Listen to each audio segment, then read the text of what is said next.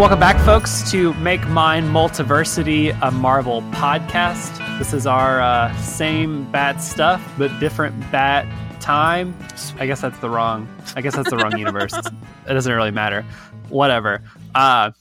This is our first episode at our new time over at Multiversity, the third Friday of the month, just in time to tell you that, yes, indeed, John Wayne is a racist. How did you not know that? Thank you. Yeah.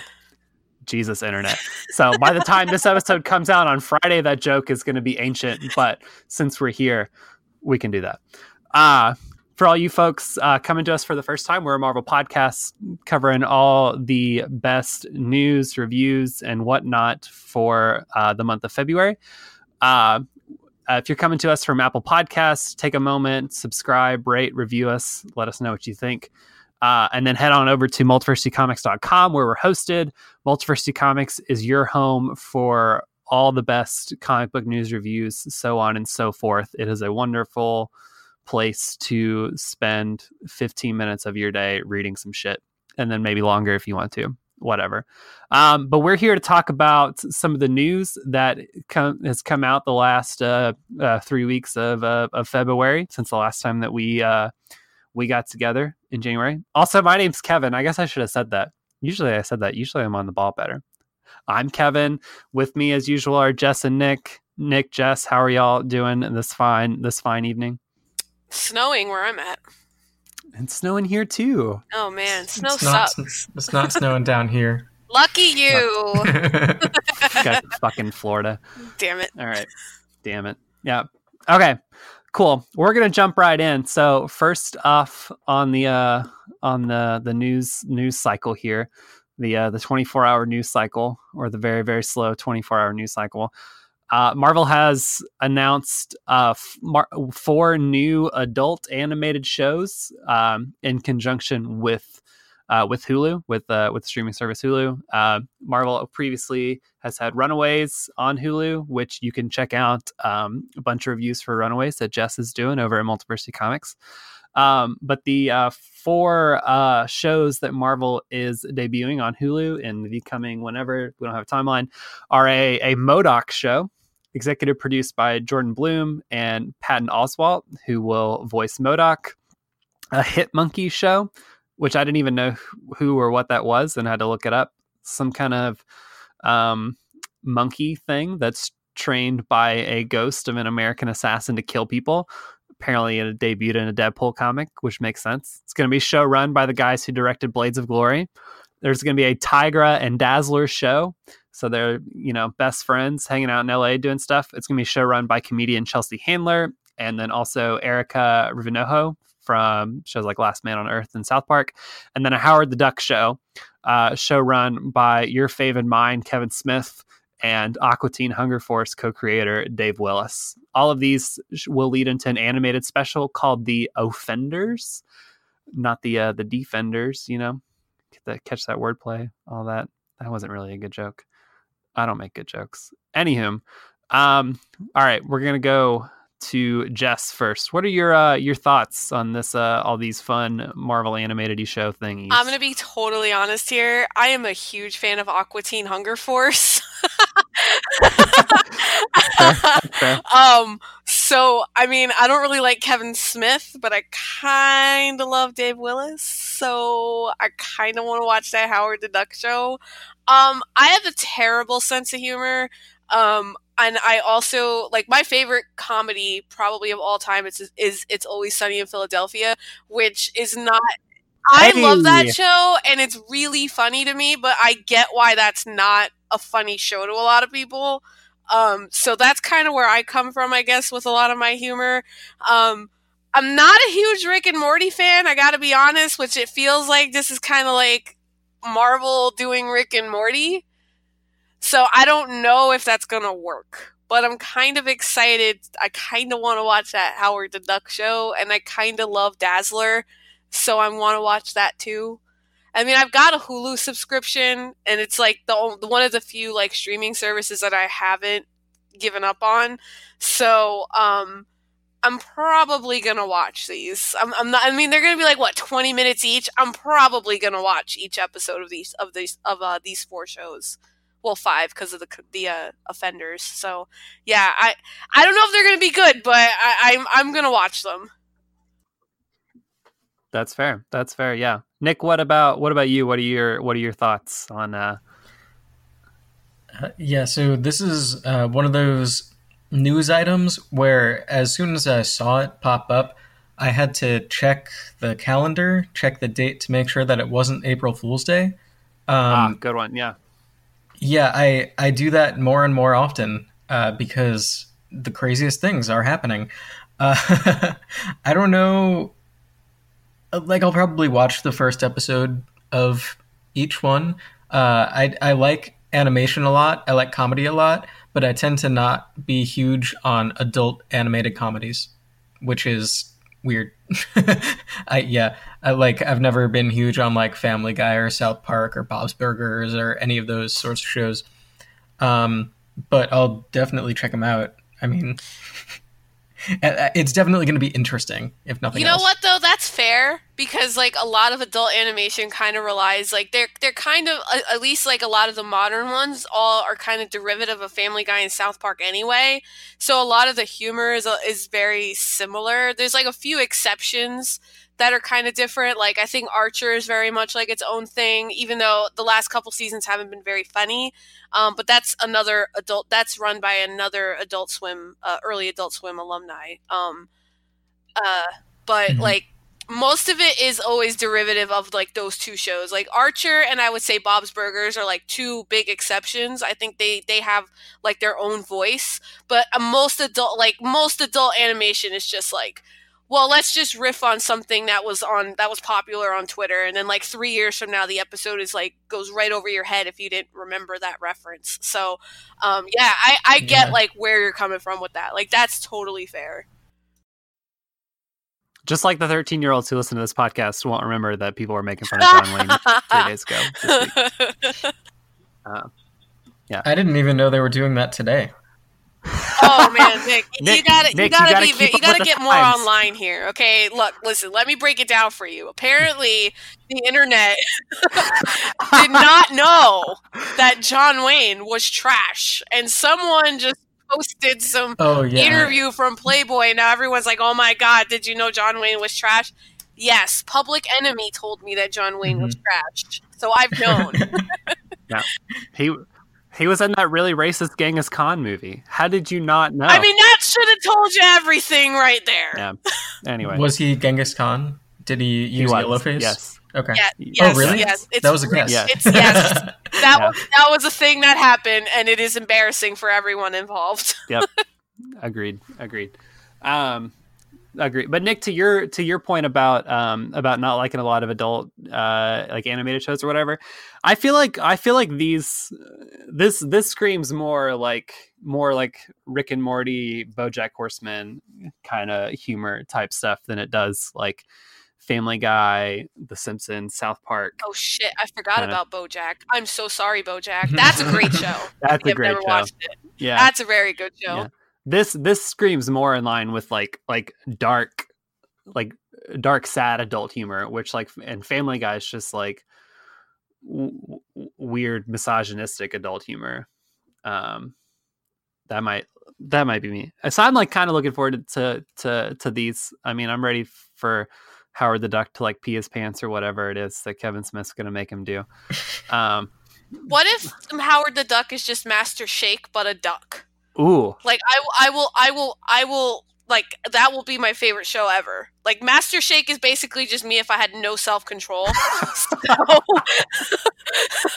There you go. So like that, oh man, Howard the Duck with a little Master Shake thrown in. Like how much influence is Kevin Smith going to have on the script? That's what's going to decide that for me. I mean, he's show running, so probably a lot, I would think. Yeah. It's going to be bad. Tiger and Dazzler is going to be like Harvey Birdman, attorney at law, and just like with ladies. I love that show. It's going to be great. Yeah. I guess my follow-up question too is because so these were announced and then sort of immediately, and we've known that this was kind of coming. The Punisher and Jessica Jones have both been canceled on Netflix. Jessica Jones, the 3rd season, comes out I think in March, so soonish. and then those will not get another season. We kind of knew that all the Netflix shows were kind of getting canned, and they might end up, moving over to the Disney streaming service or whatever. Perhaps people have said that. We don't know. But my question is, would you rather have had those shows continue or have these animated shows that Marvel's now doing with Hulu? Do something weird. I'm always down for weirder new things than I am for like something that I don't watch anyway, because I never watch the Netflix shows. That's fair. So you're into kinky new things, not old, Exactly. whatever. Got it. Wonderful. Jess, what do you think? Yeah, same. I'd rather just have the new stuff, because I did watch a lot of those Netflix shows, and I regret many things. So, Do you regret making it through Iron Fist? oh my god, that was the longest 3 weeks of my life. Because it ran for 3 weeks. Oh, I had to keep watching it and then stop and write about it, and it was like, how many times can I say this show sucks before people are just like, okay, we get it. It's like the opportunities that were missed with those Netflix shows, like even if they kept them going, I don't think you can get those opportunities back. So it's like, it's better off to just be done. I mean, I kind of feel bad for Jessica Jones though, because that show wasn't so bad as far as the other ones go. And it's like, they already told us it's canceled before the season even debuts. So it's like, they're not going to really hype it at all. It's just going to hit Netflix and that's going to be it, which is a shame. That is, I hadn't thought about that. Yeah, they've canceled it before it started. So yeah, there probably won't be a lot of publicity for it. So it's just gonna kind of die, and then that's gonna be it, and then people will forget about it. That sucks. That sucks for those shows. I mean, they had a lot of wonderful potential. Some of the execution not as wonderful. I think we're gonna go 3 for 3 here. I would rather have the weird fun shit than I would suffer through another 10-hour movie. But cool. Any other thoughts on Marvel's television plans? It is kind of interesting that they moved basically one agreement from Netflix now to like another sort of like very similar agreement that they're also making fun of with like a title like The Offenders to Hulu. Especially with like Disney getting its own streaming service and like that Loki show and that Scarlet Witch Vision show and that Falcon Winter Soldier show thing coming out. But I don't know. Cool. Okay. Cool. All right. Cool. Yep. Cool. No doubt. All right. So moving right along. Marvel has announced a new ongoing series that begin in May called The Savage Avengers. Written by Jerry Duggan, illustrated by Mike Deodato, with covers by David Finch. This is the Killy Stab Avengers team. Consists of Elektra, Wolverine, I guess he's returned, Punisher, Brother Voodoo, Venom, and fucking Conan the Barbarian. Because Marvel has decided that Conan's going to be in everything now. Conan's going to get some Conan cereal and some Conan coasters. You can get some Conan in your comics, in your Marvel comics, and some Conan in your Conan comics, and some Conan in your coffee. I don't even know what I'm saying anymore. So this series is going to spin out of Duggan and Deodato's Free Comic Book Day contribution to the to Marvel, one of Marvel's Free Comic Book Day issues, an Avengers issue, which the main story is going to be written by Jason Aaron and Stefano Caselli. I guess it'll probably set up the next phase of Aaron's Avengers run following War of the Realms.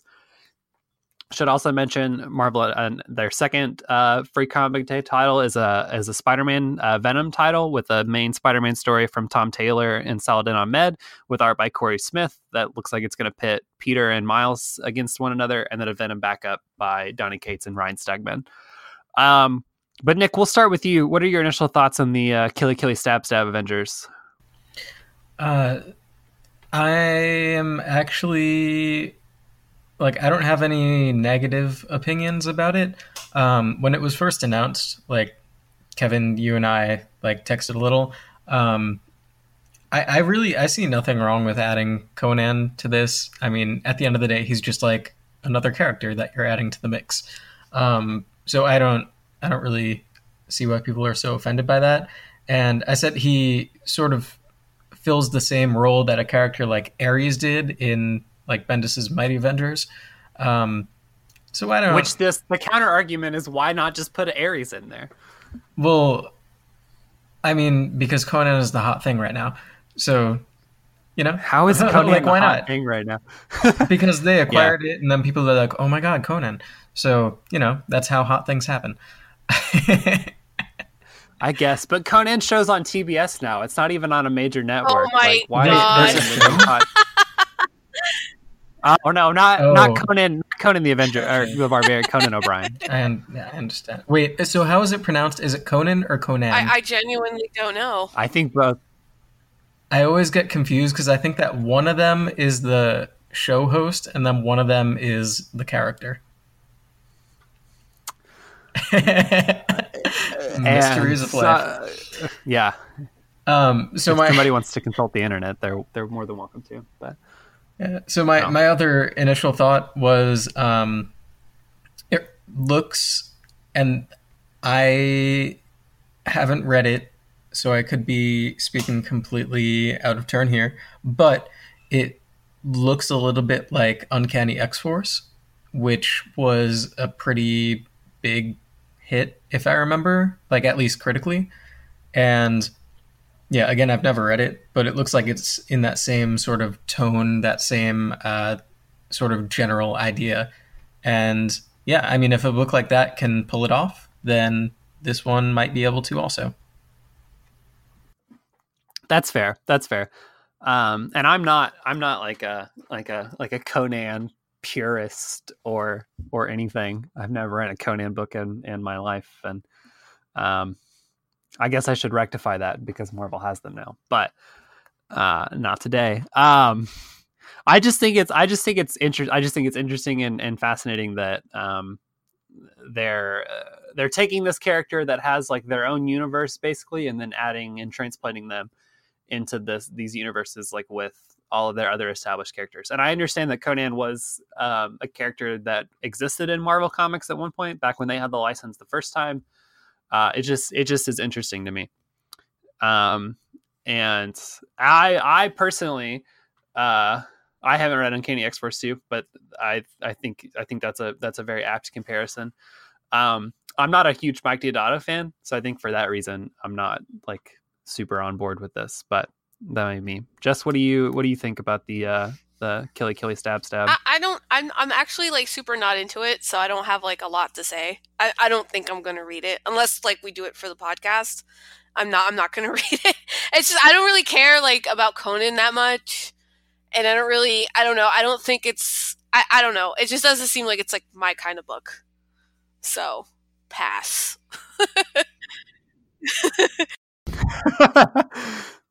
That's fair. You don't want to see Wolverine and Conan stab each other?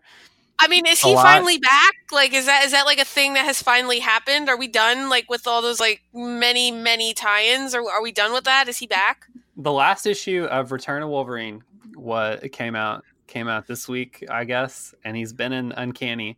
So I think he's like back, and then that other like cosmic version is also around. So I guess yes is the answer, but I'm not 100% sure. He's in War of the Realms, so yeah, maybe. Good for him. All right. Good for him. Good for him. I do have a question. Is this the first time that Punisher's been an Avenger? Because I just think that's funny. No, I don't think so. I might be wrong, but my gut tells me no. I don't know. Have to research. I'd imagine, like, on one hand, I'd imagine no, and that's why this is kind of a big deal. But at the same time, I feel like in some comic in the 90s when he was at, like, peak popularity, he probably could have been part of some random small team for a few issues. That's why I say no, because I think he might have been, like, I think he might have been on some, like, random team at some point. Like New Avengers or Dark Avengers or some nonsense Avengers that they made up. So, which technically killy stab Avengers, which does technically count. So, It's true. Well, he was not in Mighty or New from what I've read. And I read the majority of it. Or Dark. He wasn't in Dark either. So I don't know. Okay. I don't know either. The plot thickens. I just think it's funky. That's really it. That's all I got. That's the tweet.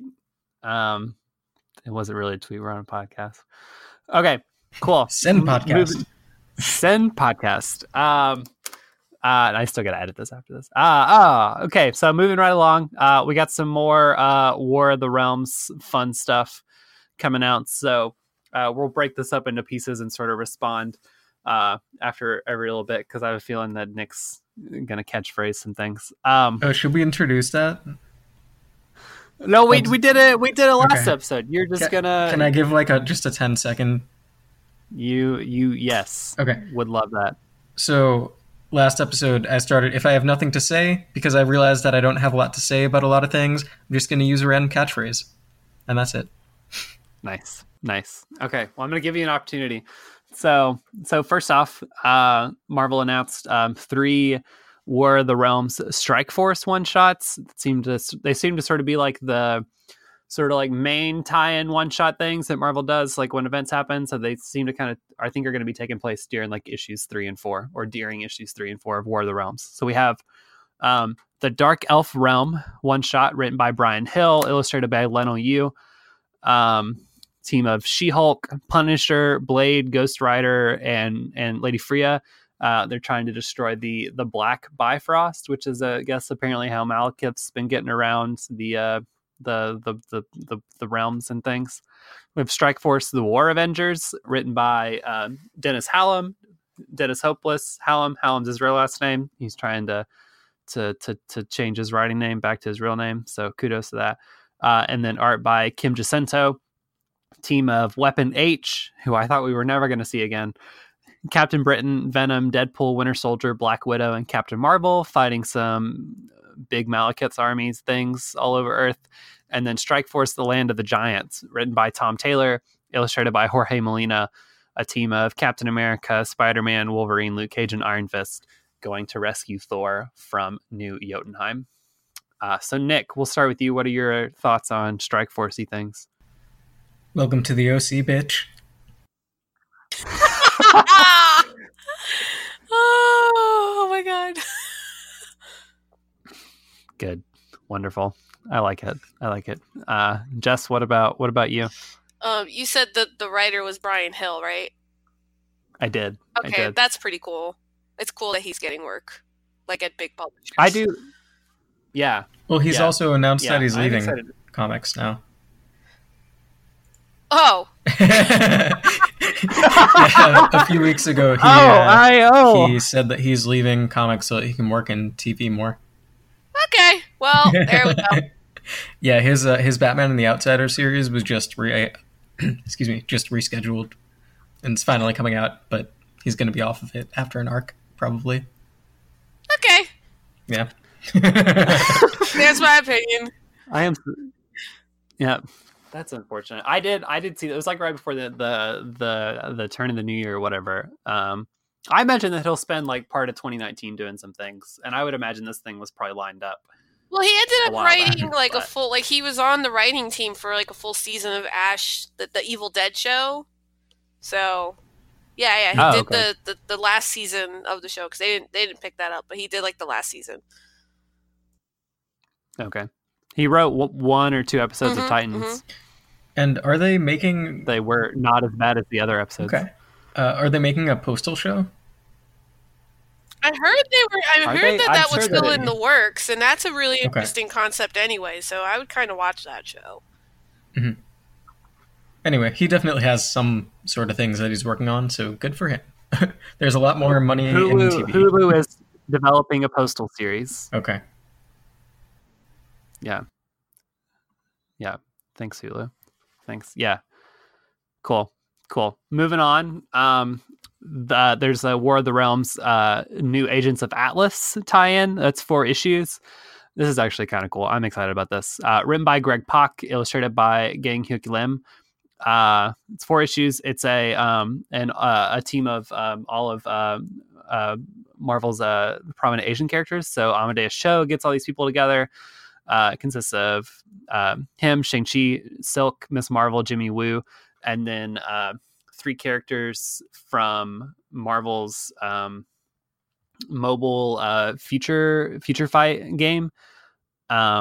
So those are Luna Snow and then Crescent and Io, and then 3 new characters that are going to debut in this series. So two new Chinese heroes named Arrow and Swordmaster, and a Filipino heroine named Wave. So Jess, we'll go to you first. What are your thoughts on Agents of It looks Atlas pretty cool. stuff? I might read it. Maybe. We'll see. Nice. Yeah, I'm excited because Pac had that arc on Totally Awesome Hulk when he was still writing that series. That was like his sort of like all Asian team. It was like Hulk, and it was Amadeus Cho and I think Shang-Chi and Miss Marvel and Silk, and that was just a fun arc, and it was fun that all those characters got to appear in a comic together. So I think that's just like, this is exciting. It's fun. It's sort of in the spirit of the original Agents of Atlas. So yeah, Nick, what about you? What are your thoughts? Dynamite. Oh my god. Dynamite. I tried to say that with in the way, but it didn't work. Oh, it's so good. Womp, womp, womp, womp, womp. Cool. A few more things. We're getting a War of the Realms Giant Man 3-issue miniseries written by Leah Williams, illustrated by Marco Castello. It's all of the giant men going undercover as frost giants as spies. So Raz Malhotra, the new giant man, Tom Fowler, who's Goliath, Scott Lang, and then Atlas. Nick, thoughts on giant man spies? Real Americans do not do this. Oh my god. What's that from? Just like a general Alex Jones type thing. Oh, okay. Oh, That makes sense. That seems like the sign off for InfoWars. Real Americans do not do that. Real Americans don't read comics. Is that how you feel about this, Jess? That's true. Yes, there we go. No, I like Leah Williams, so I'll save that for later. But that's I like Leah Williams, so maybe I'll read this. Yeah, I like Leah Williams, and it just seems like a fun comedic War of the Realms tie-in thing. Okay, Spider-Man in the League of Realms, written by Sean Ryan, illustrated by Nico Leone. Nick. Frankly, my dear, I don't give a damn. That one actually seems appropriate. I'm gonna back that one up. Fair. Yeah, and then lastly, and this one's kind of interesting too. Gail Simone is taking over Tony Stark Iron Man for 2 issues with artist Paolo Vianella. And she's never written Iron Man before. It's a fun Iron Man tie into War of the Realms thing.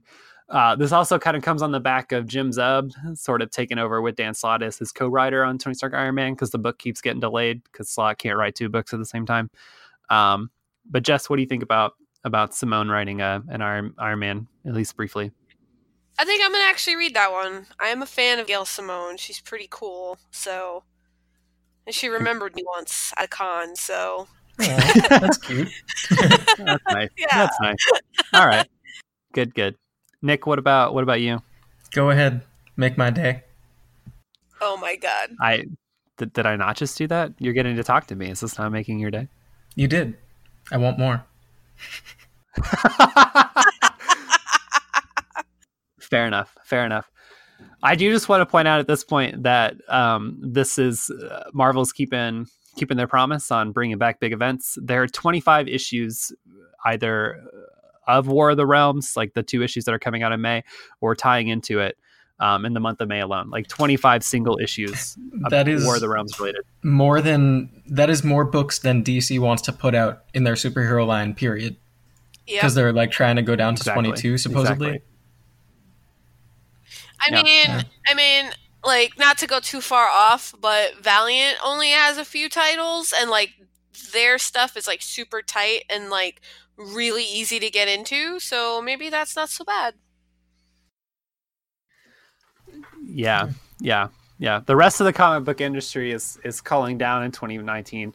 Marvel's like, how can we put this shit in the express lane and just like keep putting out stuff as quickly and as ridiculously as possible? I did notice too that like all the issues of War of the Realms are $4.99 a piece, even though all of them are also 32 Ooh. pages. So you're not even getting more content. Wow. They'll stick like one page of like thumbnails in there. Yeah. Oh, one last thing, Nick, you'll be excited about this. It got buried in the solicits. I don't think that we got an announcement about it, but X-Men Grand Design's coming back. Oh, Cool. I saw this before I sent you all the outline. It is the third one. Yeah. What's he covering? Extinction. Oh, okay. Yeah. The solicit says the series that has critics and fans raving returns for its final installment. The ruination of the X-Men revisited, relive the now classic storylines like Mutant Massacre and the Fall of the Mutants. It's pretty cool. I don't know. I don't know how it reads for like casual fans, but like if you are like really invested in the X-Men and you've read a lot of the old stuff, it's kind of cool seeing him streamline it all into like one story, but it very much reads like a summary, which isn't so bad because his art is great and the way he does it is kind of cool, but I don't know. It's weird. It's weird. It's a cool project, and I'm glad he did it. I'm just, I don't know how it reads for the more casual fan.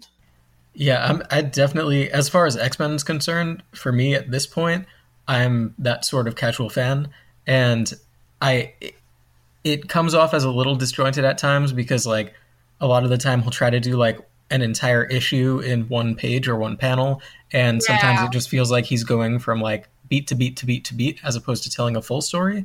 But his craft is just so good. Oh, he does everything so by hand. He's so great. Like his lettering is by hand. Like it's fantastic. I think what the whole thing with Grand Design was, what I think it was supposed to do is it's like Marvel saying, here's our entire, like, don't read Wikipedia, just buy Grand Design. This is all the stuff that we think is like the X-Men timeline.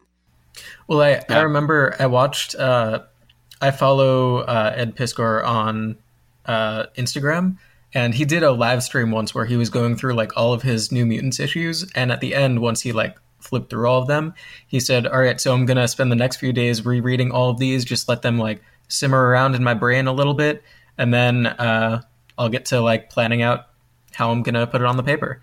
And I thought that was really cool. I think that because when it was first announced, he said it was going to be 3 different 2-issue minis, and each one would be double-sized.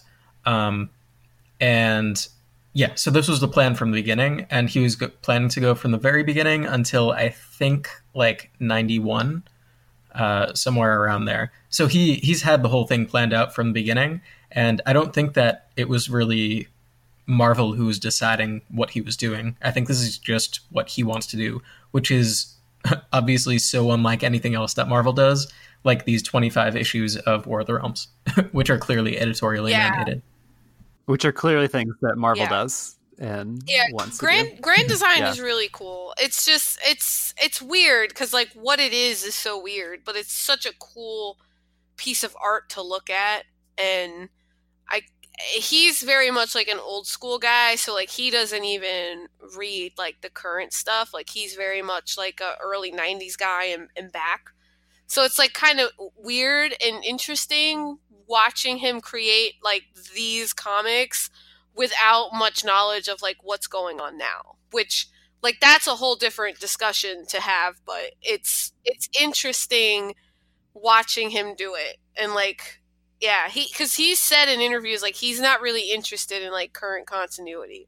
Like he's gonna make his own stuff and like pay homage to like the retro stuff. Like that's why he did Hip Hop Family, the hip hop book for like so long, because like that's his thing. He loves looking back. He's very much like a he's I don't know if I'd call him like a history buff, but like that's like his thing. He likes looking back at the past. So it's interesting. I like it. I just don't know if it's like I think like a lot of the hype around it is kind of weird because I don't know if people are hyping it for the right reasons. But I think it's a wonderful piece of art, and I'm glad he's doing it.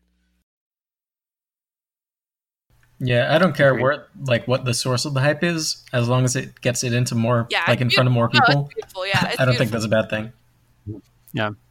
Yeah. Like Jess said, don't read the Wikipedia page. Pay Ed Piskor and Marvel $20 and read this instead. Yeah, you're gonna get everything you need. He covers everything. I mean, it's very weird. Like Nick said, it was disjointed. It is sometimes, but like you do kind of get everything you need. No, for sure. Agreed. Cool. Y'all have any other Marvel February newsies thoughts? No, I don't think so. No. Anything in the No. collections department? I don't think so. For their May stuff? Nothing exciting. Okay. No. Cool. Well, folks, we're going to take a quick break and then we'll be back to talk about some comics.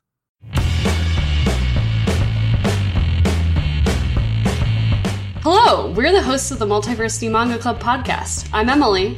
I'm Zach. And I'm Walter.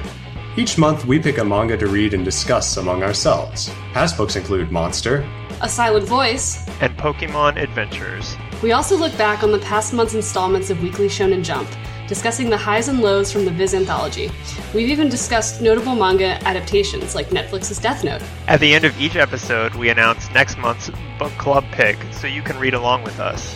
We're always open to suggestions for future books as well. so join us on the first Friday of every month on multiversitycomics.com, Apple Podcasts, or your podcatcher of choice.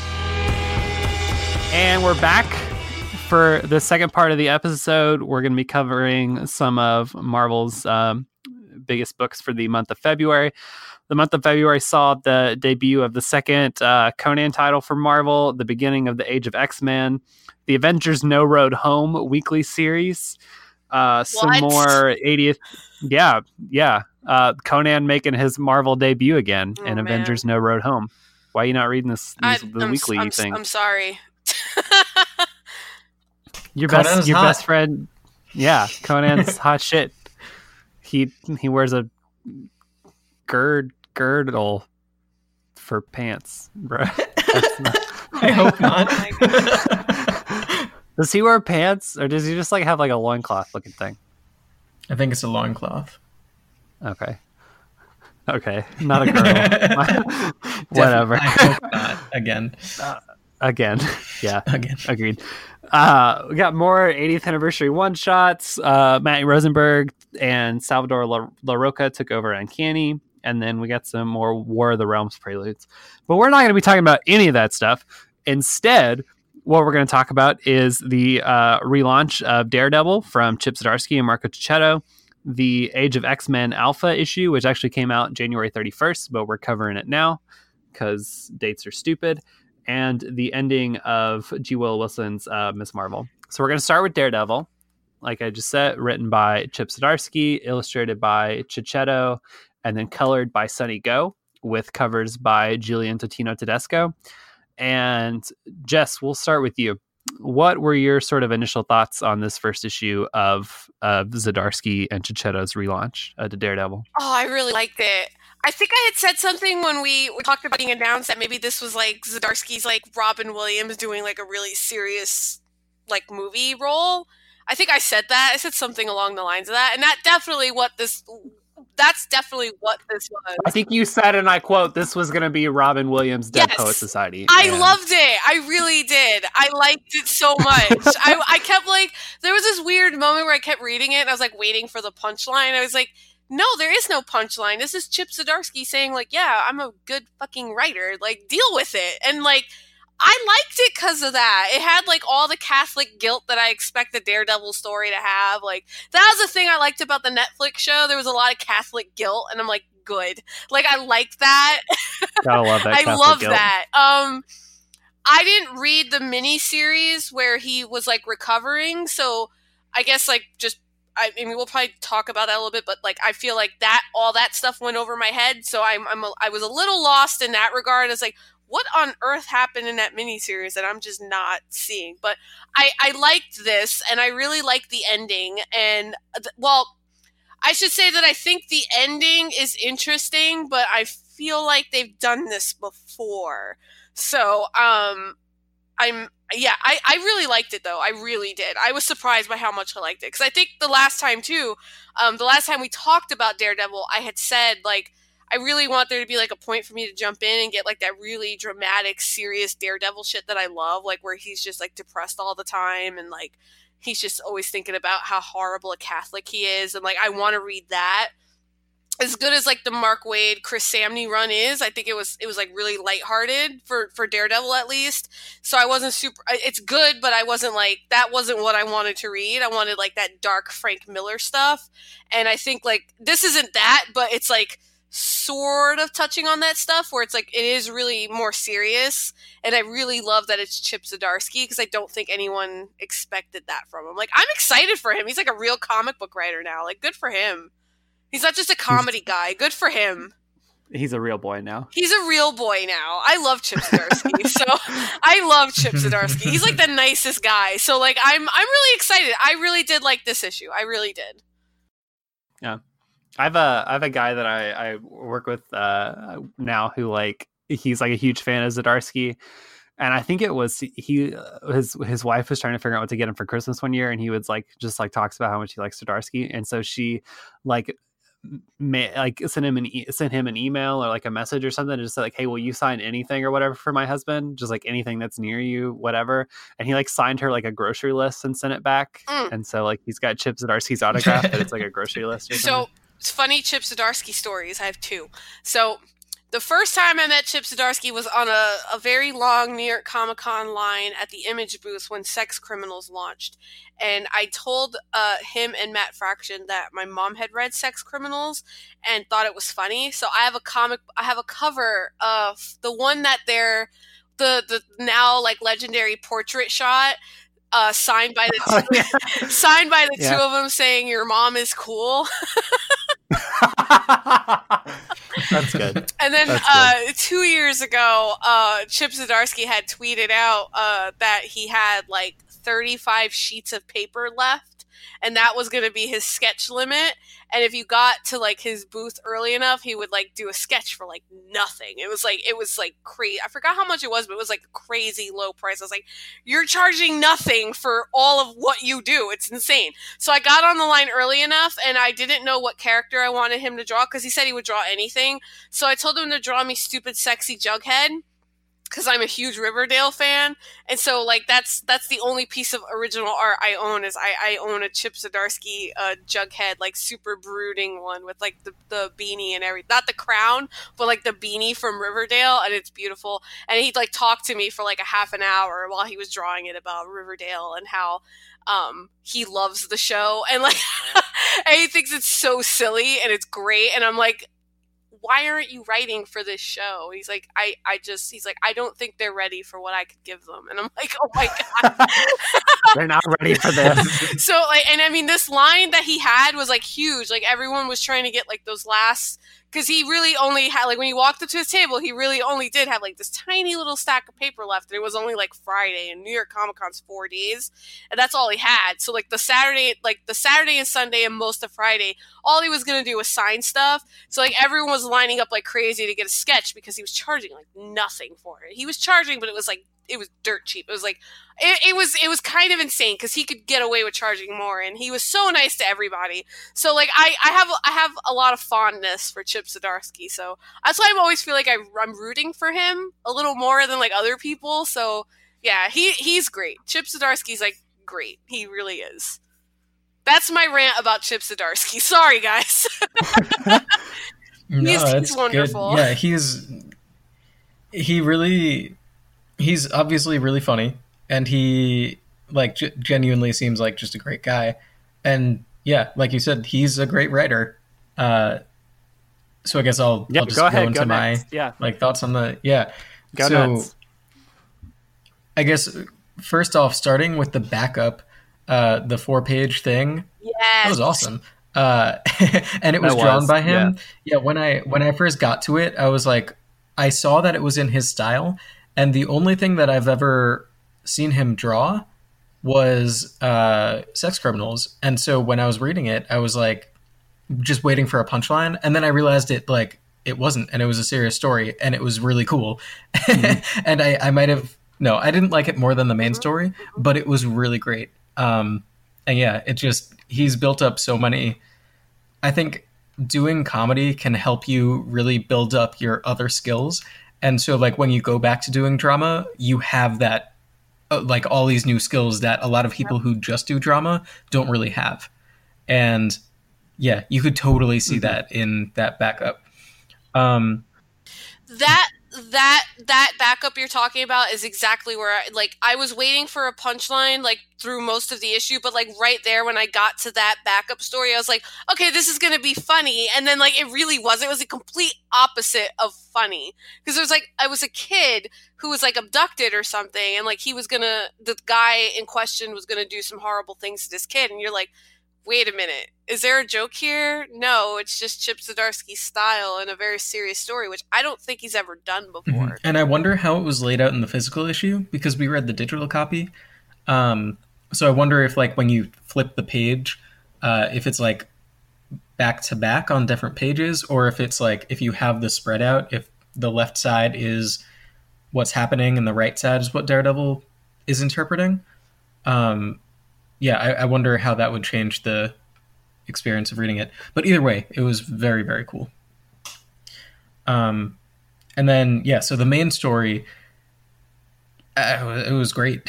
When I was reading it, I was sort of thinking, like, this is the kind of, almost like a type of Batman comic that makes more sense than most Batman comics make.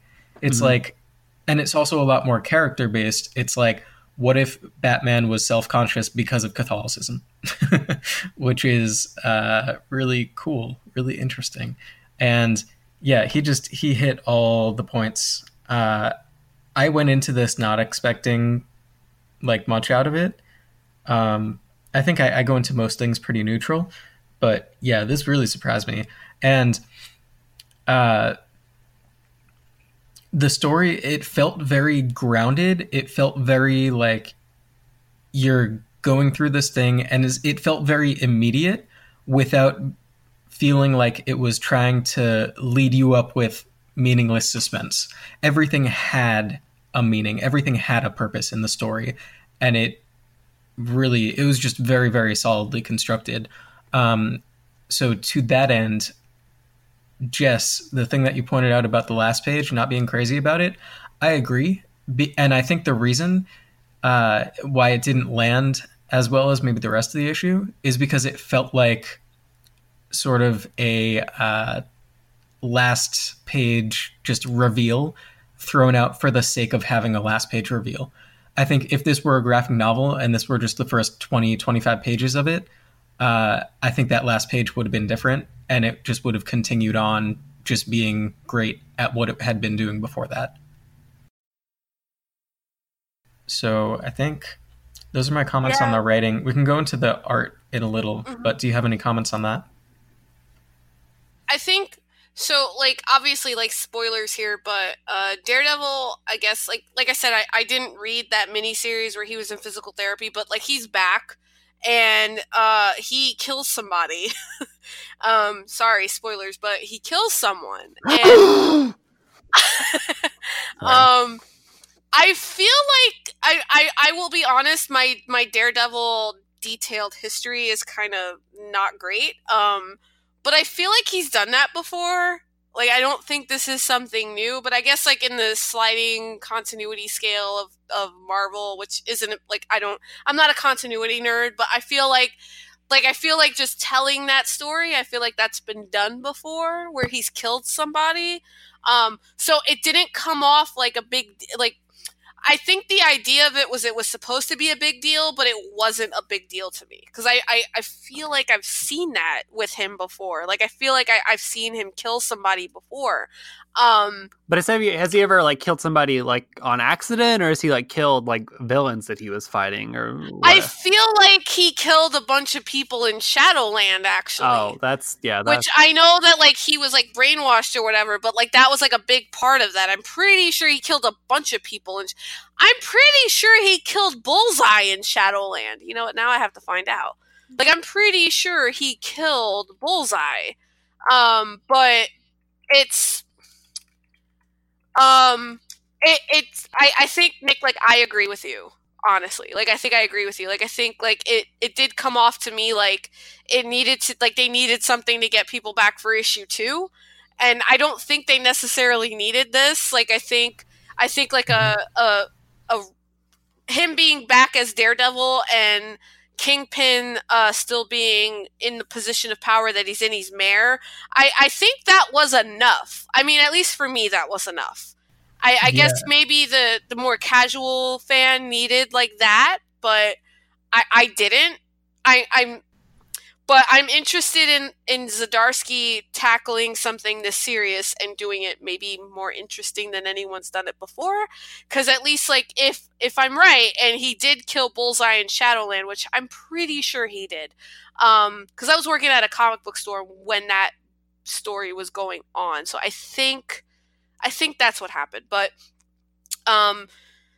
if that's where he's going and he kind of killed somebody without even thinking about it, like he just did it, like I think that's an interesting thing to maybe tackle, and I kind of want to see him do it. Like, I'm definitely all in. Like, I'm definitely reading the next issue. Mm-hmm. Yeah, either I'm not sure if I'll pick it up monthly, but I'm definitely going to read it at some point. Yeah. Kevin, what do you think? I really love this issue for all the reasons that all of y'all have already said. Like, it's very gorgeous and it's very Catholic, and I think those are both wonderful things, and those are both very Daredevil things. Like, I think Daredevil is one of those characters that Marvel's had, that they've had some of their most high profile writers, not necessarily like when they've been high profile, but like as they're becoming more like high profile, with some of like just their best artists. And I think, well, I guess Mark Waid and Sam Neill, or Waid was a big deal, but anyway, whatever. I thought this was wonderful. And I guess, like, to y'all's point on debating did Daredevil have to like accidentally kill this guy or not? So I didn't read the miniseries where he's in physical therapy or whatever, but I read the end of Soul's Run where he like dies or whatever. And this, like, that seems sort of like the natural conclusion to like this issue, and to like all the things that is sort of like going on in his life right now. He's like, I need to keep fighting. I need to keep working. I need to keep doing things. I need to like keep atoning or whatever else. And like, that's the problem of works righteousness. Like, if I keep having to work, I keep needing to do things because I still feel guilty and I still feel horrible.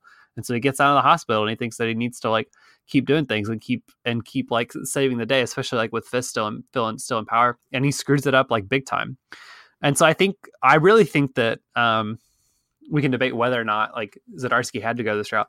I think this is different than like Daredevil having killed somebody like Bullseye or like a bunch of people when he's possessed by like demons or whatever it was in Shadowland. Like, I think this is going to be like, that last page is going to be the driving force of this series for a while. And I'm curious to see Matt and Zdarsky deal with that guilt for an extended period of time, because that seems really grounded and really sort of like an interesting, very personal story that I'm like totally down for and totally going to keep reading. Yeah. So how about the art? I love Marco Checchetto, but I think even more so, like, I've seen, he's like one of, Marvel's like young gun people, whatever. And I kind of always thought his, yeah. I always thought his style was like more like digitally or whatever. And I think like with Sunny Go's coloring on this issue, like I just think this issue looks gorgeous.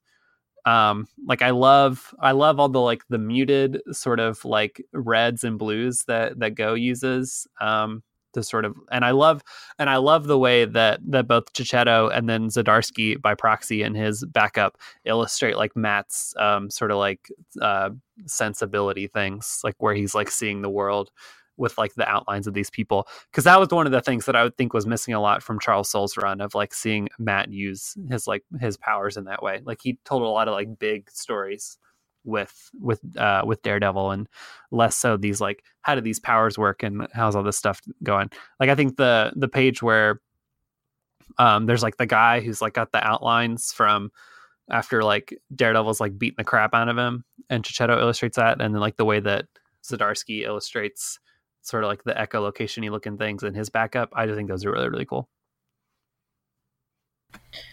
Yeah.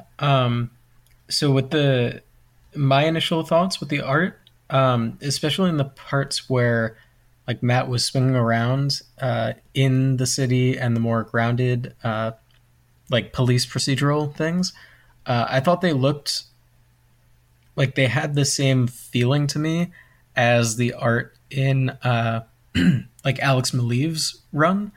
I haven't read a lot of it, but from what I like have seen, it has that same sort of feeling, and that's pretty cool. I think that Chichetto is a really great draftsman.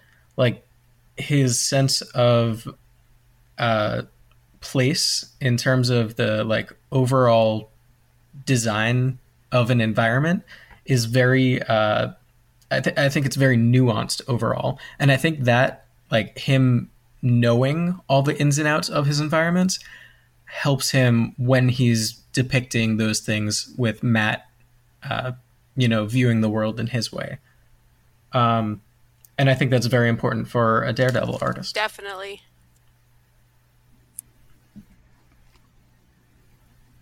Yeah, no, I think that's a great comparison, and I totally agree. I was trying to figure out who colored Maleev and Bendis's stuff, but I guess Maleev probably, he seems like a guy that colors himself. He's a little tough to color for, I would assume. Yeah. But no, like I think that everything you said, Nick, is absolutely right, and I think that's like I think that like Jess, you had just said like I was waiting for a moment to sort of like be able to jump onto a Daredevil book, and this really seems like that. Like there was nothing wrong with Soule's run. Like it was big in the sense that Daredevil was like really connected to things that were going on in the Marvel universe, and like Fisk being mayor has impacted a ton of other books, and that was a thing that Soule added, and is still there and is cool and is a fun sort of like Trump era thing that exists in comics now. I actually think he avoided a lot of Trump stuff with Kingpin. I think he avoided I think he parodied enough, but I think like Kingpin being mayor is like very much Kingpin being mayor, and not so much as him being a Trump stand-in. Like at least from this issue. Yeah. I wasn't saying that. I think that Soule was writing Kingpin as like a Trump analog. I just think that idea and that thought wouldn't have happened unless Trump had been elected president. Like I think I don't know. I think that those things are like they're like very. I think that they're very, like coincided very, very well. Like they happened about the same time. There was some stuff in sort of like the run up to like as Kingpin was being elected in Soule's run that I think was sort of like Kingpin is like Trumpian, and he abandoned it like towards the end. But it was still like this sort of like corrupt person who had like a big businessy thing in New York, like becomes a like big political figure or whatever. I'm not saying, so maybe not that like this would have happened had not like Trump been elected president, but I think that like I think that they're timed together really well. I don't know. I'm not saying there's like they directly correspond to each other. Oh, no. But I'm going to say this about the art. There's a page where Daredevil is in bed alone. And I don't know if this was deliberate. I got to think it was deliberate because Chichetto's an artist. There's like a couple of like crosses in the shadows, like across from him, like as he's laying there from the windows. And like again, like I really wanted like a Catholic guilt-filled Matt Murdock from like Zdarsky's run, and like I think that kind of is there. It's on like I guess not completely on the closet doors, but sort of. And then there's one cross like right over him as he's sleeping there, and I'm like super into that. I don't know if that was. I mean, I gotta think it was deliberate, but I'm super into it. Yeah, and another. So really interesting visual parallel that was also reflected in the story. I sort of got the feeling that that Zdarsky was trying to draw a parallel between like a casual hookup, like him with the woman at the beginning, and like going around and sort of casually beating up criminals just because it's like an animalistic urge that he feels he has to do. And because of that, the last page of him lying in the bed looks a lot like the earlier page of him lying in the bed with the woman. And I thought that was a very, very cool moment. Definitely. That was a great moment too. I mean, Zdarsky is a great artist on his own, but I think he got blessed here with Chichetto. So that kind of makes me more excited to read more. Is Chichetto doing like every issue, or is he kind of going to do what Chichetto does and kind of get moved around to like big books? He's been solicited for every issue so far, so I would imagine that this is his world for the next little bit. Yeah, and to that same point, Zdarsky is also an artist, so I think he has a lot better idea of how to utilize comic book art to like accentuate his storytelling beats and themes, and so I'm sure that there's a lot of communication between him and Chichetto. Yeah, no, I would imagine that's true too. I totally agree. You have any other Daredevil-y thoughts? Nah, definitely gonna read more at some point. I might actually make this one of my very few monthly things because it is really good.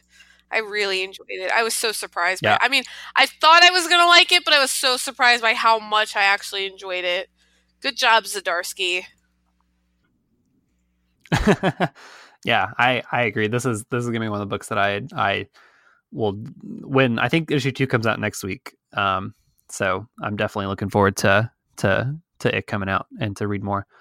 Cool. Well, moving right along. So we have the Age of X-Men Alpha issue, Alpha number 1, written by Zach Thompson and Lonnie Nadler, illustrated by Ramon Rosanas, and then colored by Triona Farrell with a cover by Phil Noto.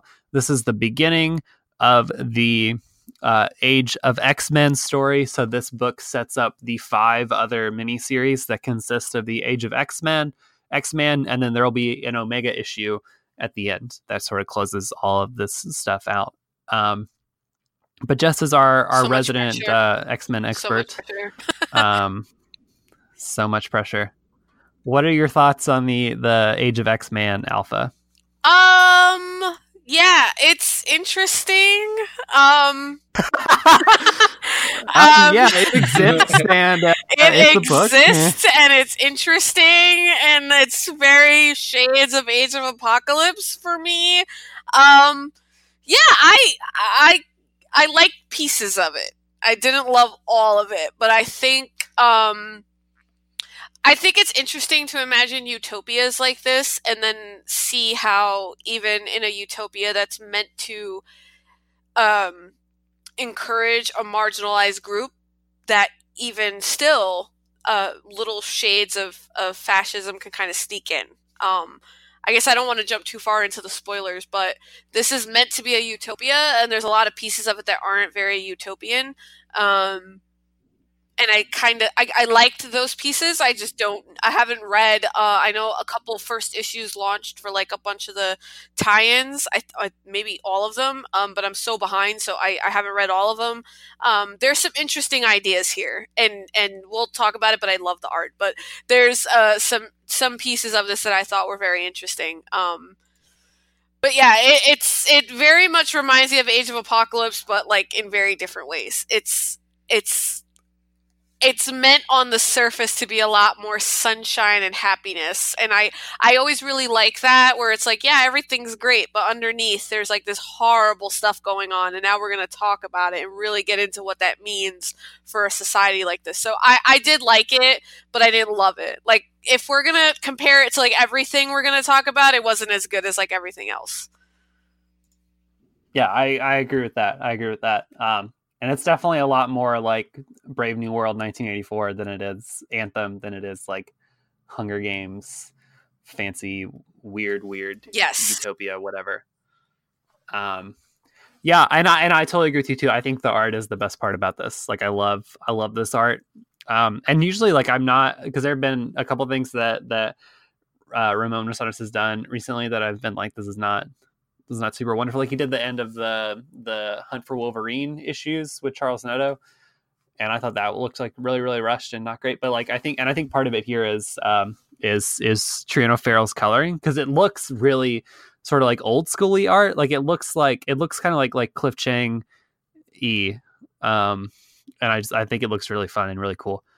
Yeah, the story stuff is interesting, and I haven't read any of the Age of X-Man issues yet, but this sets up all of them. And so I think as an issue that sets up 6 other issues, and 6 other 5-issue miniseries, which is just nuts. I think it does that really, really well. Like, I think it definitely gives you the lead in for all of those, which is kind of cool.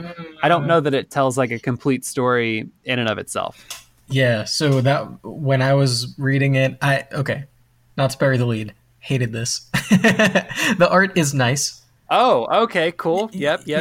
Cool. No doubt. Yeah. The art is nice. Sorry, I've been watching a lot of Brooklyn Nine-Nine. It felt like I was going to, like, I walked into a movie theater, I watched all the trailers, and then left. That's what it felt like, because there was no overall story. There's like a brief few pages of introduction into this world, and then you get like a few page basically trailer for all of the other books that are going to come after it. There was no real story here. It's like a book of previews.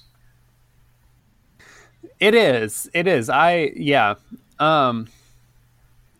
I didn't hate it in a way that I have hated things like that in the past. Mm-hmm.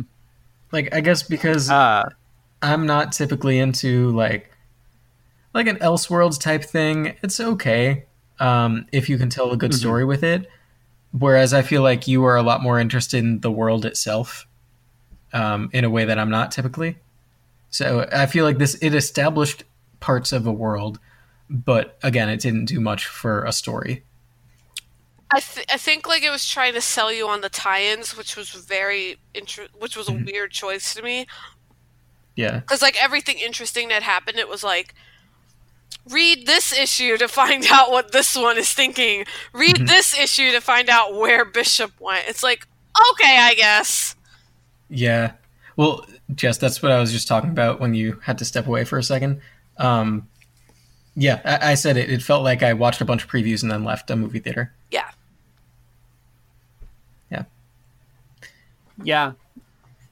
But yeah. Did you like it? And this, I didn't hate it. I didn't outright hate it like you did.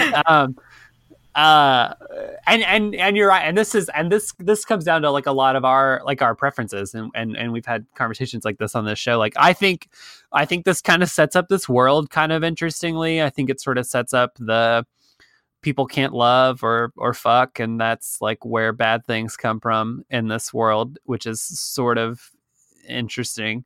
I think like I think that you're absolutely right to point out that like when it starts to tell like what could be a full story, like when it starts to tell this story of like this young girl who's getting put into this into the Summers Institute, or when it starts to tell the story of like Jean and Bishop, like those seem like they could have been full stories, and then they kind of just get like full stopped or whatever.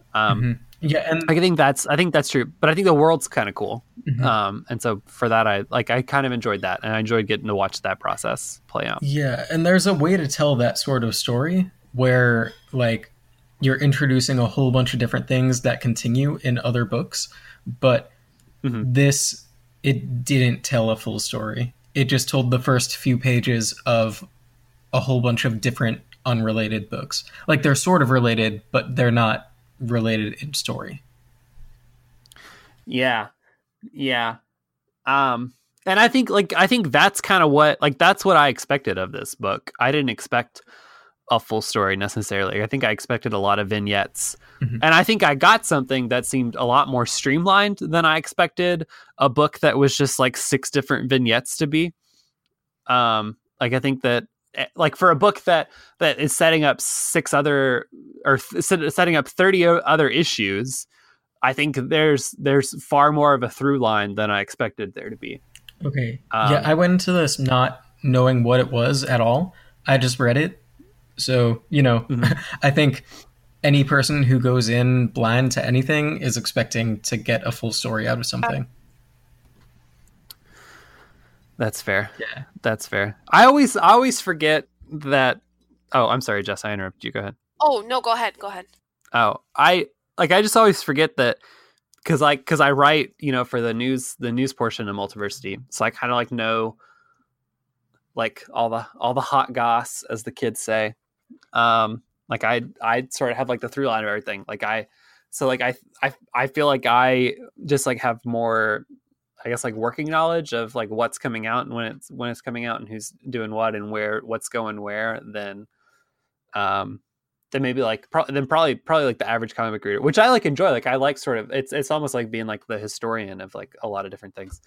And so yeah, like I think for somebody, you're right, for somebody to have picked this up that didn't really know what the Age of X-Man was, hadn't been reading the Multiversity articles or the Bleeding Cool articles or the whatever else, which is probably most comic book fans, this would probably read like an incomplete story. And then they would probably be pissed off that they spent $5 and then had to spend, almost $100 more to read all these other books or whatever. Yeah. And I think because of that, it's sort of maybe not proof, but a good example of how Marvel usually, in most things that they do, they're trying to appeal to the people who are already at comic shops. They don't really care about like the person coming in off the street to read a book. And maybe like the thinking behind that is they do have some books like that. Like I feel like, a lot of their flagship titles, especially since C.B. Cebulski came in and they did the fresh start, I feel like a lot of their main books are the type of book that anyone can come in and just read. So I don't know, maybe there is a place in the line for this sort of thing for the fan who likes to keep up with everything, but I'm not that fan. No, and I think that's a fair criticism. I liked it because I think that it established the world really nicely, but I think you could have done that in all the individual number 1 issues that are launching the new story. Like, I get, like, you kind of want to set things up for people, but I think that you could have done that in all those individual series. Like, I think we could have gotten enough about Apocalypse and that Apocalypse, like, hippie series, and I think we could have gotten enough from Bishop and his series, and so yeah, I think that criticism is totally valid. Yeah, I agree with that too, and I'm curious like what the cap issue of this whole world is going to be, like what the Omega issue of this world is going to be, because it seems to me it's going to be hard to tell a full story in those like 5-issue minis that then like leads to the same place that all of these other stories are leading to. I agree. Just like it would have been interesting to like just have launched those 5 books and then to just have like an issue at the end that just tied up like the loose ends from all 6 of the series or whatever. like maybe you didn't have to have this like beginning issue, but I don't know. Nick, you look like you were going to say something. No. Okay. Yeah, I don't know. This is interesting. I think too, like it's because I think that you're right too to say that the more casual Marvel reader has a lot more options now. Like I think a lot more of the like the solo series books are books that you could pick up off the stands, not really know what's going on in other books, and be sort of like, yeah, I get everything that's going on here.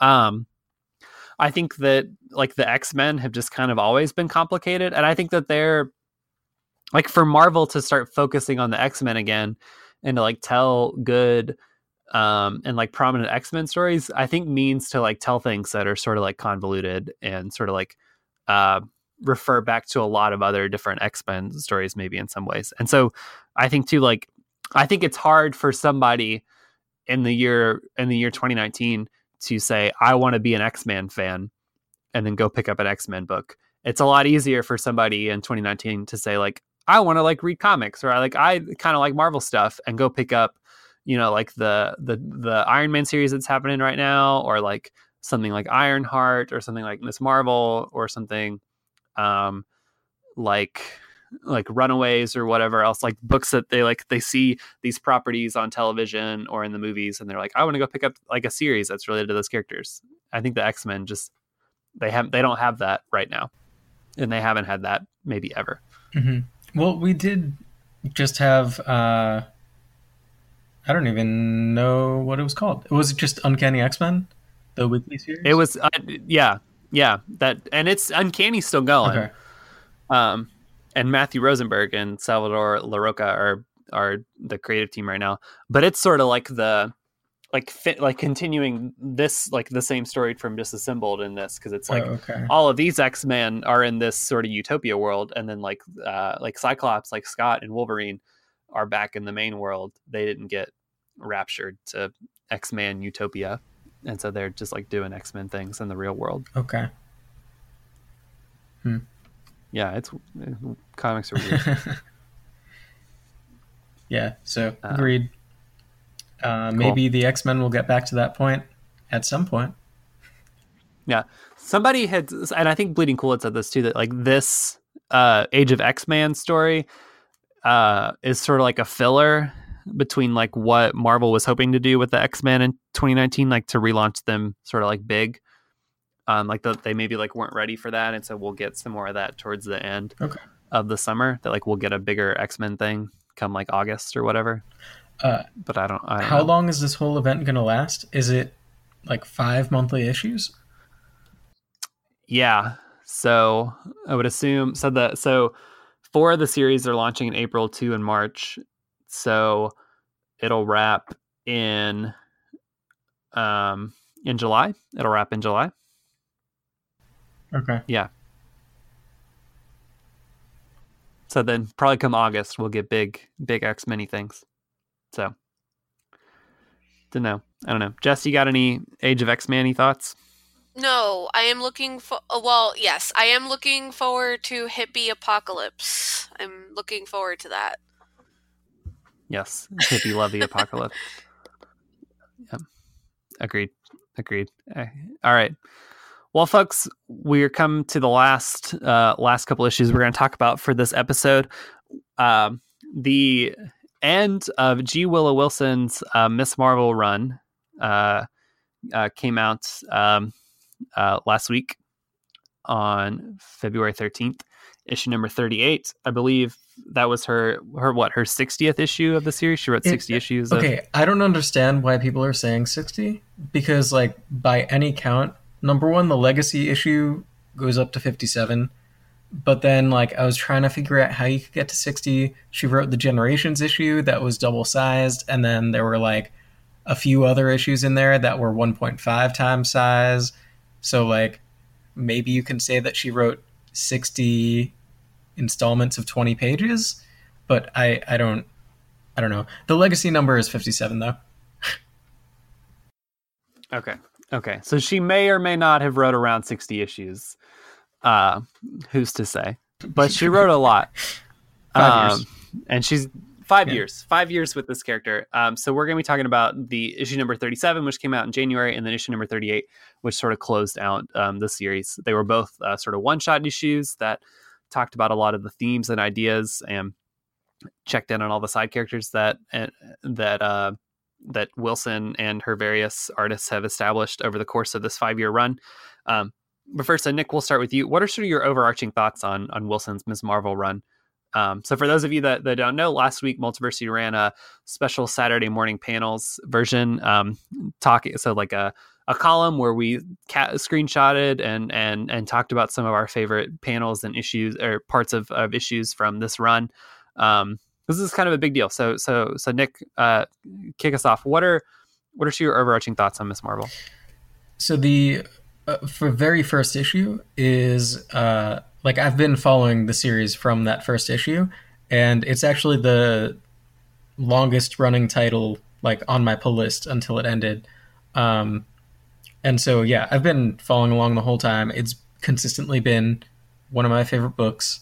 I've been getting all the oversized hardcovers as they come out so that I could reread it once the series ended. And when the series ended and we were putting together that Saturday morning panels thing, I was going back through all of those and just, reliving the series. I've fully read the first issue and I just wanted to sit down and read the rest of it because it's so great. I love this series. I did not yet reread it all the way through, but I will at some point very soon. Should we talk about... Yeah, let's just do everybody individual first, and then we'll get into these two. So... Sure. Yeah. Sure. Jess, what are your overarching Miss Marvel-y thoughts? I am from New Jersey, and I don't live that far away from Jersey City. It's actually just I'm right outside Newark, and if I get on the path, I'm 2 stops away from Jersey City. I have family that lives in Jersey City, so I feel very connected to her, even though I'm not part of her exact immediate culture. I do feel very much connected to the character. She feels like my Batman, sort of. I love Ms. Marvel. I'm really excited that the character took off the way that it did. I think I have a bunch of first issue covers because I was super excited that she existed. I was this is awesome. I love Ms. Marvel. I think what G. Willow Wilson did is kind of a big deal because it's hard to launch a new character and have the character take root in a fandom or comic book culture the way that she did. I don't think you can just cancel Ms. Marvel and then that's going to be the end of it. The trades, the hardcovers were bestsellers. She actually reminds me a lot of Harley Quinn, because that's another character that was kind of introduced for something else and became a cultural staple. And I think Ms. Marvel is very close to being that in the same way that Spider-Gwen is, and that's very hard to do. I mean, you have characters like Batman, Superman, Captain America, Iron Man that've been around for longer than some people's lifetimes, and for her to be this character that everyone's oh, I hope she has a cameo at the end of Captain Marvel or something, that's a big deal. I don't think we're that far away from her getting in live to be adapted to live action. I don't think we're that far away. But the series is great, and there's so much in it that I think people are going to be dissecting for years to come. But yeah, I'm really excited that that the character is gonna keep living. I'm sad G. Willow Wilson is leaving her though, but that's kind of the case with all of these types of things. Eventually, the original creator does leave, but it's great. I love the series. I'm really looking forward to being able to reading it all over again. I don't know when that's going to happen, but I'm going to do that. But yeah, it's been a great run. It really has. Yeah. I started reading, I guess monthly Marvel books right around the time that Secret Wars ended, the second Secret Wars. So, not that long ago. like, you know, only like 3 or 4 years. And this was one of the books that got relaunched, and I had heard about it, and I knew that it was a big deal. And I read the first sort of like relaunched issue after Secret War. So that would have been whenever the second number one, the second volume of this series came out. And I just loved it. And I loved like Kamala as a character, and I loved like this world, and I loved that she just was like, I loved this little sort of like niche of the Marvel universe. And I like it was like so big and like so small at the same time. And I just thought it was so fun. And so this whole series was one of the books that I went back and read volume 1 of, like, when I started like reading comics, and then I just loved it even more. I think this is such like a fun book. It just has so much like heart and like optimism and sort of just like wonder and like magic around it. And I love that it exists, and I love that G. Willow Wilson has gotten to tell this story for the last 5 years. And I love that this character has taken off in the way that she has. And I do think that we're absolutely super close to having a Miss Marvel in live action. And I think that we need to. Like, I think that we need that. Yeah, I think, and I think that it's wonderful that, like, this is like the Spider-Man of our generation. I guess you can compare to Harley Quinn and say, like, this is a character that took off because of something else. But this is really like, this is the character in our generation that is the, like, with great power comes great responsibility. And I think it's important that it's a Pakistani American Muslim girl who lives on the East Coast. And I think that says a lot about the world that we live in, and the kinds of things that we need, and the kinds of things that are important. And I loved all of this. So yeah. Shout out to New Jersey, finally having a really cool hero. Shout out to New Jersey. It's not all in New York. It's also across the river. No, Jersey City is New Jersey. I don't care.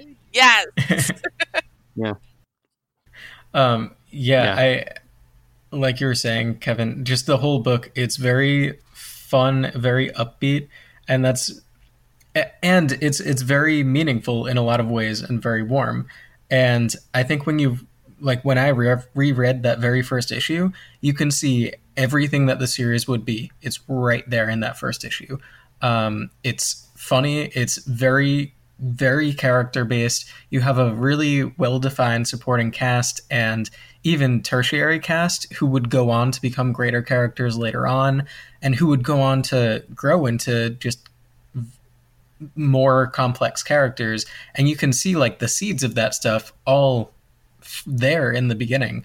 Like, you can tell that this was a labor of love from both editor Sana Amanat, G. Willow Wilson as the writer, and I think a lot of the series' success has to be attributed to Adrian Alphona's initial work on establishing the visual look. And I think it really pushes forward that sense of fun, just in terms of how the characters look and move, and it's sort of an exaggerated style. And in terms of how full the backgrounds are, with all just tiny little jokes sprinkled everywhere and just fun things happening in the background. And it really feels youthful and optimistic and just warm. Yeah, for sure. Yeah. Yeah, absolutely. Absolutely. So I didn't want to sound thirsty on the podcast, but I feel like I should mention that my hot boyfriend is also from Jersey City. So I feel like Jersey City's having a moment thanks to hot boyfriend and also Kamala Khan. Thank you both for your service. And folks, you can follow Jess on Twitter at JessCamNJ to learn more about hot boyfriend. About hot boyfriend. Thank you, guys. Yeah. Not at hot boyfriend, at JessCamNJ. Not yet. I have not created a secret account for hot boyfriend. I will hold myself back enough. That's good. That's good. Nick, I'm sorry. Go ahead. Oh no, I was just gonna make a dumb joke. It's gone. The time is done. Oh no! I'm so sorry. All good. No, you didn't, because the joke didn't make sense anyway. I just Googled it. Aww. It wouldn't have made sense. So thank you. Oh no. Okay. Well, there we go. We have saved Nick from the embarrassment of a horrible joke. Thank you. It's fine. He was on too much of a run of good jokes with his one-liners, so it was bound to happen. So I had to stop him. It's a lot. Subconsciously, I knew that I had to Even stop. gods must fall. Yeah. Well, let's get into these last two issues some. So like we said before, they're both one shots. So 37, written by Wilson, illustrated by Nico Leone, and then colored by Ian Herring, who also colored all of the issues that Wilson wrote. Big shout out to Herring. As much as I definitely agree with Nick that Adrian Alphonse like style created sort of the visuals and like youthful look of Kamala and like her world. I think that like Herring's colors, and especially like the ways that like the backdrops are full of these like browns and yellows and these like different hues of things, like have really also definitely like made the style continuous throughout like the entire run or whatever. Yeah, I mentioned that when we talked about, I think at the end of last year, like our favorite books of the year. He's colored the entire series, and even though it's had a whole bunch of artists, it's maintained a very consistent look, and it's because of him. I mean, I think all the artists have a similar energy to them, but he's able to tap into that and, you know, accentuate it, what each artist brings that is similar. No, yeah, totally agree. So shout out to him. And then 38 was written by Wilson, story by Wilson, and then also other writers with Devin Grayson, who is the writer of like the Marvel Rising series that Miss Marvel is appearing in, which is also like the name of the Disney XD show movie thing. Saladin Ahmed, who's taking over for Wilson in the relaunched Magnificent Miss Marvel, which starts next month. Jim Zub, who's writing Miss Marvel over in Champions, and then Eve Ewing, who will be writing Miss Marvel in Marvel Team Up come April. And then the 38 was also illustrated by Nico Leone, Takashi Miyazawa, who was one of the earlier artists on the book, Joy Vasquez, who is going to be doing art with Eve Ewing, Kevin Libranda, and then Minkyu Young, who will be with Ahmed when the book is relaunched, and Juan Blasco, Minkyu Young and Juan Blasco. So these two one-shots, turning our attention to the books at hand. What did you think about ending the book this way, rather than with like some huge, hefty, big sort of like end game arc thing? We end with these two very intimate, very personal, very optimistic like one-shots. So Nick, we'll go to you. What did you think about ending this series in this way? I think it wasn't planned. I think Wilson just felt like she was at an end, and instead of planning another big arc that she might not have been able to deliver on, she decided to just go with a few one-shots to wrap up the remaining few things.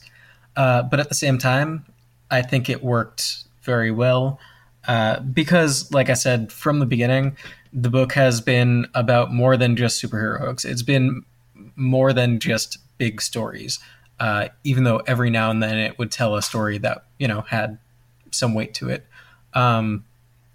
Ultimately, it was about the characters, and it was about the themes, and that's what these last two issues did. They so issue 37 was a lot more, I felt like, going around to each of the supporting cast members that had grown over the preceding 5 years, and just checking in with each of them in a fun little story about just this small thing that happened in Jersey City one day as Kamala and her brother-in-law were trying to watch their nephew or niece. I forget if that baby is a boy or a girl, but they were watching the baby that their siblings had together. And I mean, the baby itself is sort of a symbol of It's a he. Yeah, he's sort of a symbol of just how much the cast has grown, in that, like, you now have Kamala's brother who is married, who has a brother who is also Kamala's age, and now those two have a baby together. And yeah, there's, Yeah, so I really love that issue, and it really leaned into the comedy aspects, which I loved. Just comedy about people trying to look after a baby always hits. And yeah, that issue was great. The very last issue, I'm glad that Wilson wrote the story for it, as opposed to being a bunch of little vignettes, or like as opposed to each individual writer-artist team taking every part individually, because it really felt like an issue of her series. And it was cool to have all the guest writers, but it was good to have that cohesiveness that you don't usually get if everybody is separated.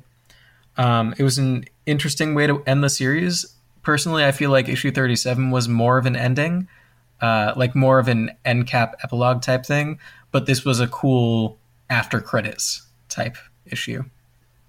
Mm-hmm. Yeah, I definitely agree with that. And I so I read issue 37 and cried a lot, because that's my MO. And go ahead, that's fine.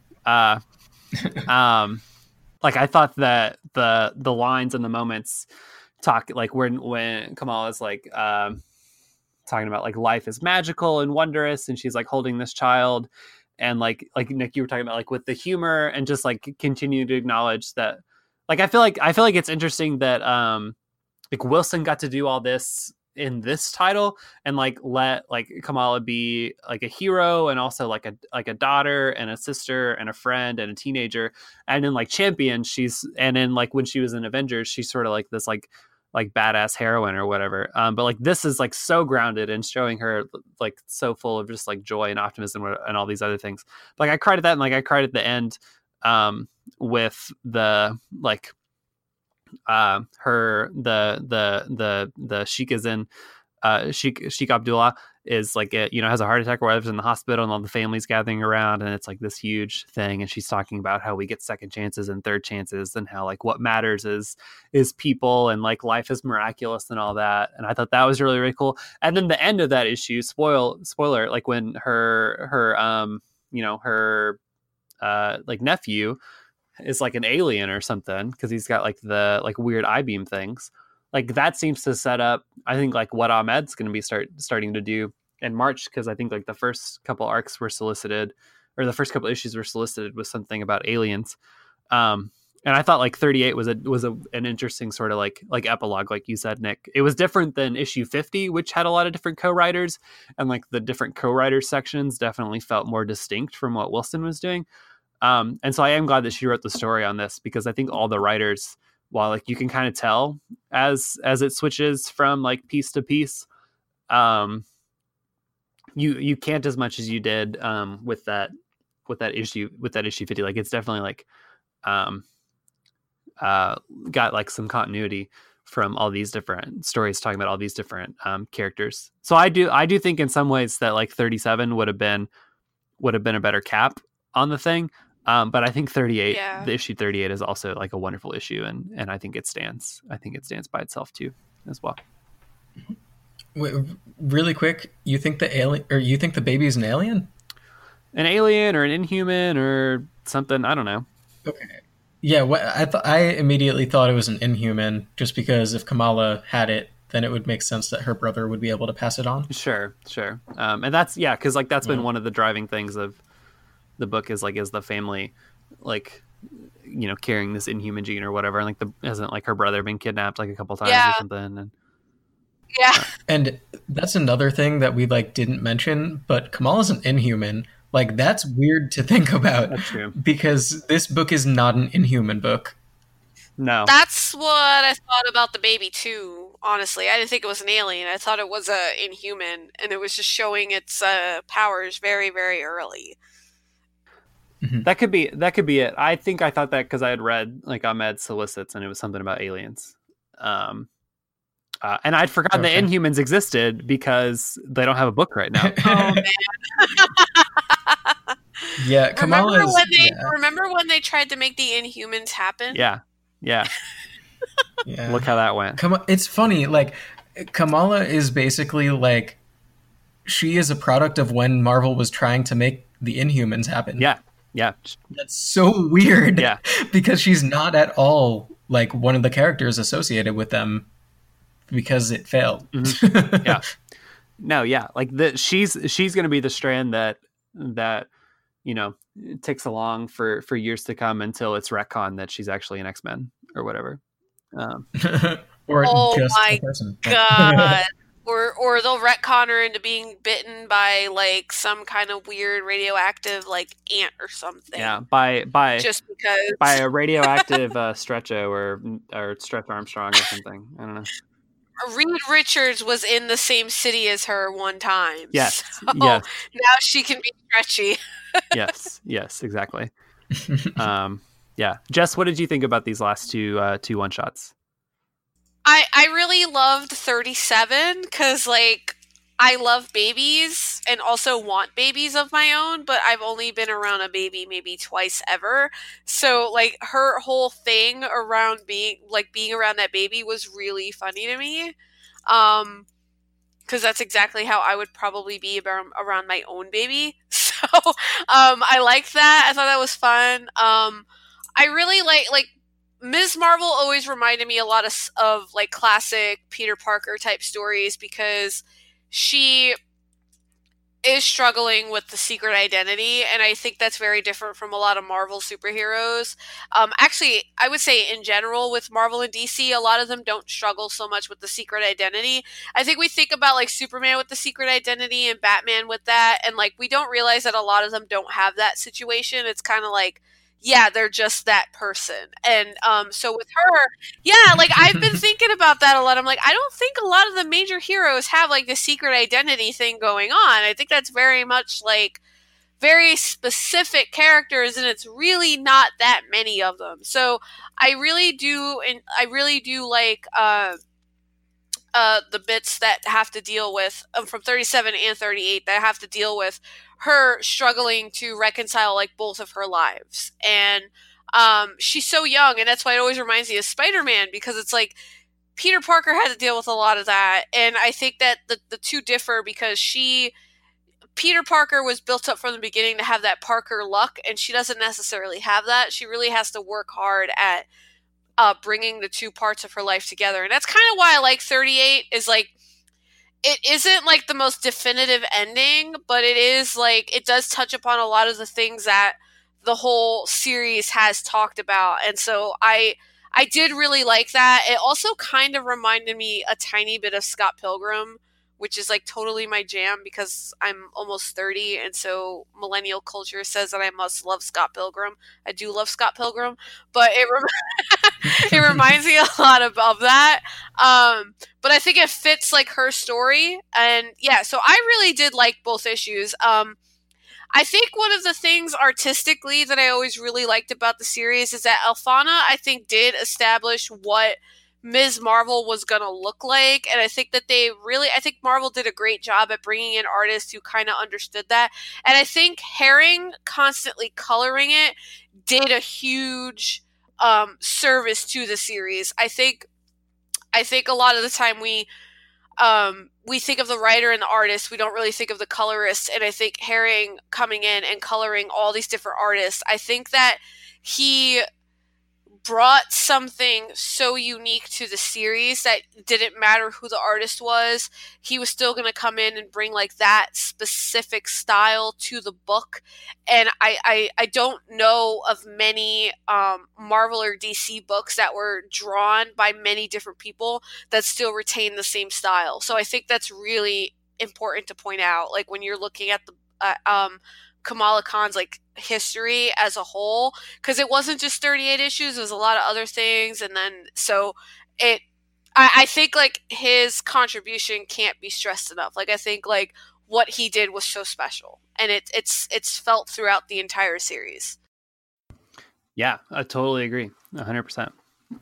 Yeah, I this and that's like, that was even the interesting thing, like reading like 38 and seeing all these different artists and still Herring coloring them all, how like, you know, you jump between Miyazawa stands out pretty distinctly. But like other than that, like the style just kind of like continues, like everything just kind of continues in like a really, really pretty and like succinct way. And I think, yeah, like Herring goes a long way to like doing that. I love this book, and I'm sad that this chapter of it is ending, but I'm excited for what comes next. And I hope that it's able to retain its same level of just like happiness and optimism, and just sort of like not like separatedness from the rest of the Marvel Cinematic Universe, but like still really hones in and centers around Kamala's relationship with all of her, like all of her characters, like her family and her friends, all of these people that know her secret identity and that love her and that want what's best for her, and yada yada. Yeah, there's also one page at the very end, after the page that has the letter from everybody, and it's drawn by Nico Leon. Oh, sorry, not Nico Leon. It's drawn by Ian Herring. That's what I meant to say. Which is cool. Okay. Yeah, because he's never drawn any of it. Oh, okay. I was wondering why that was there, because it seemed kind of odd. But if it was drawn by, and you know, because it's kind of like in a very different style than the rest of the book. But okay, that makes more sense. That if it was drawn by Herring, then it's fun. It's fun that he got to add something to the end of this book. I'm really glad he got to do that, because I really do think that his contribution is so important to like Ms. Marvel. Like when I think of like Ms. Marvel, I think of his colors, which I don't necessarily think of that with a lot of other superhero, like corporate superheroes at least. But like when I think of Ms. Marvel, I think of a very distinct style that doesn't always come through with the line work. It comes through the color work. Yeah, no, for sure. Mm-hmm. For sure. This book's been wonderful.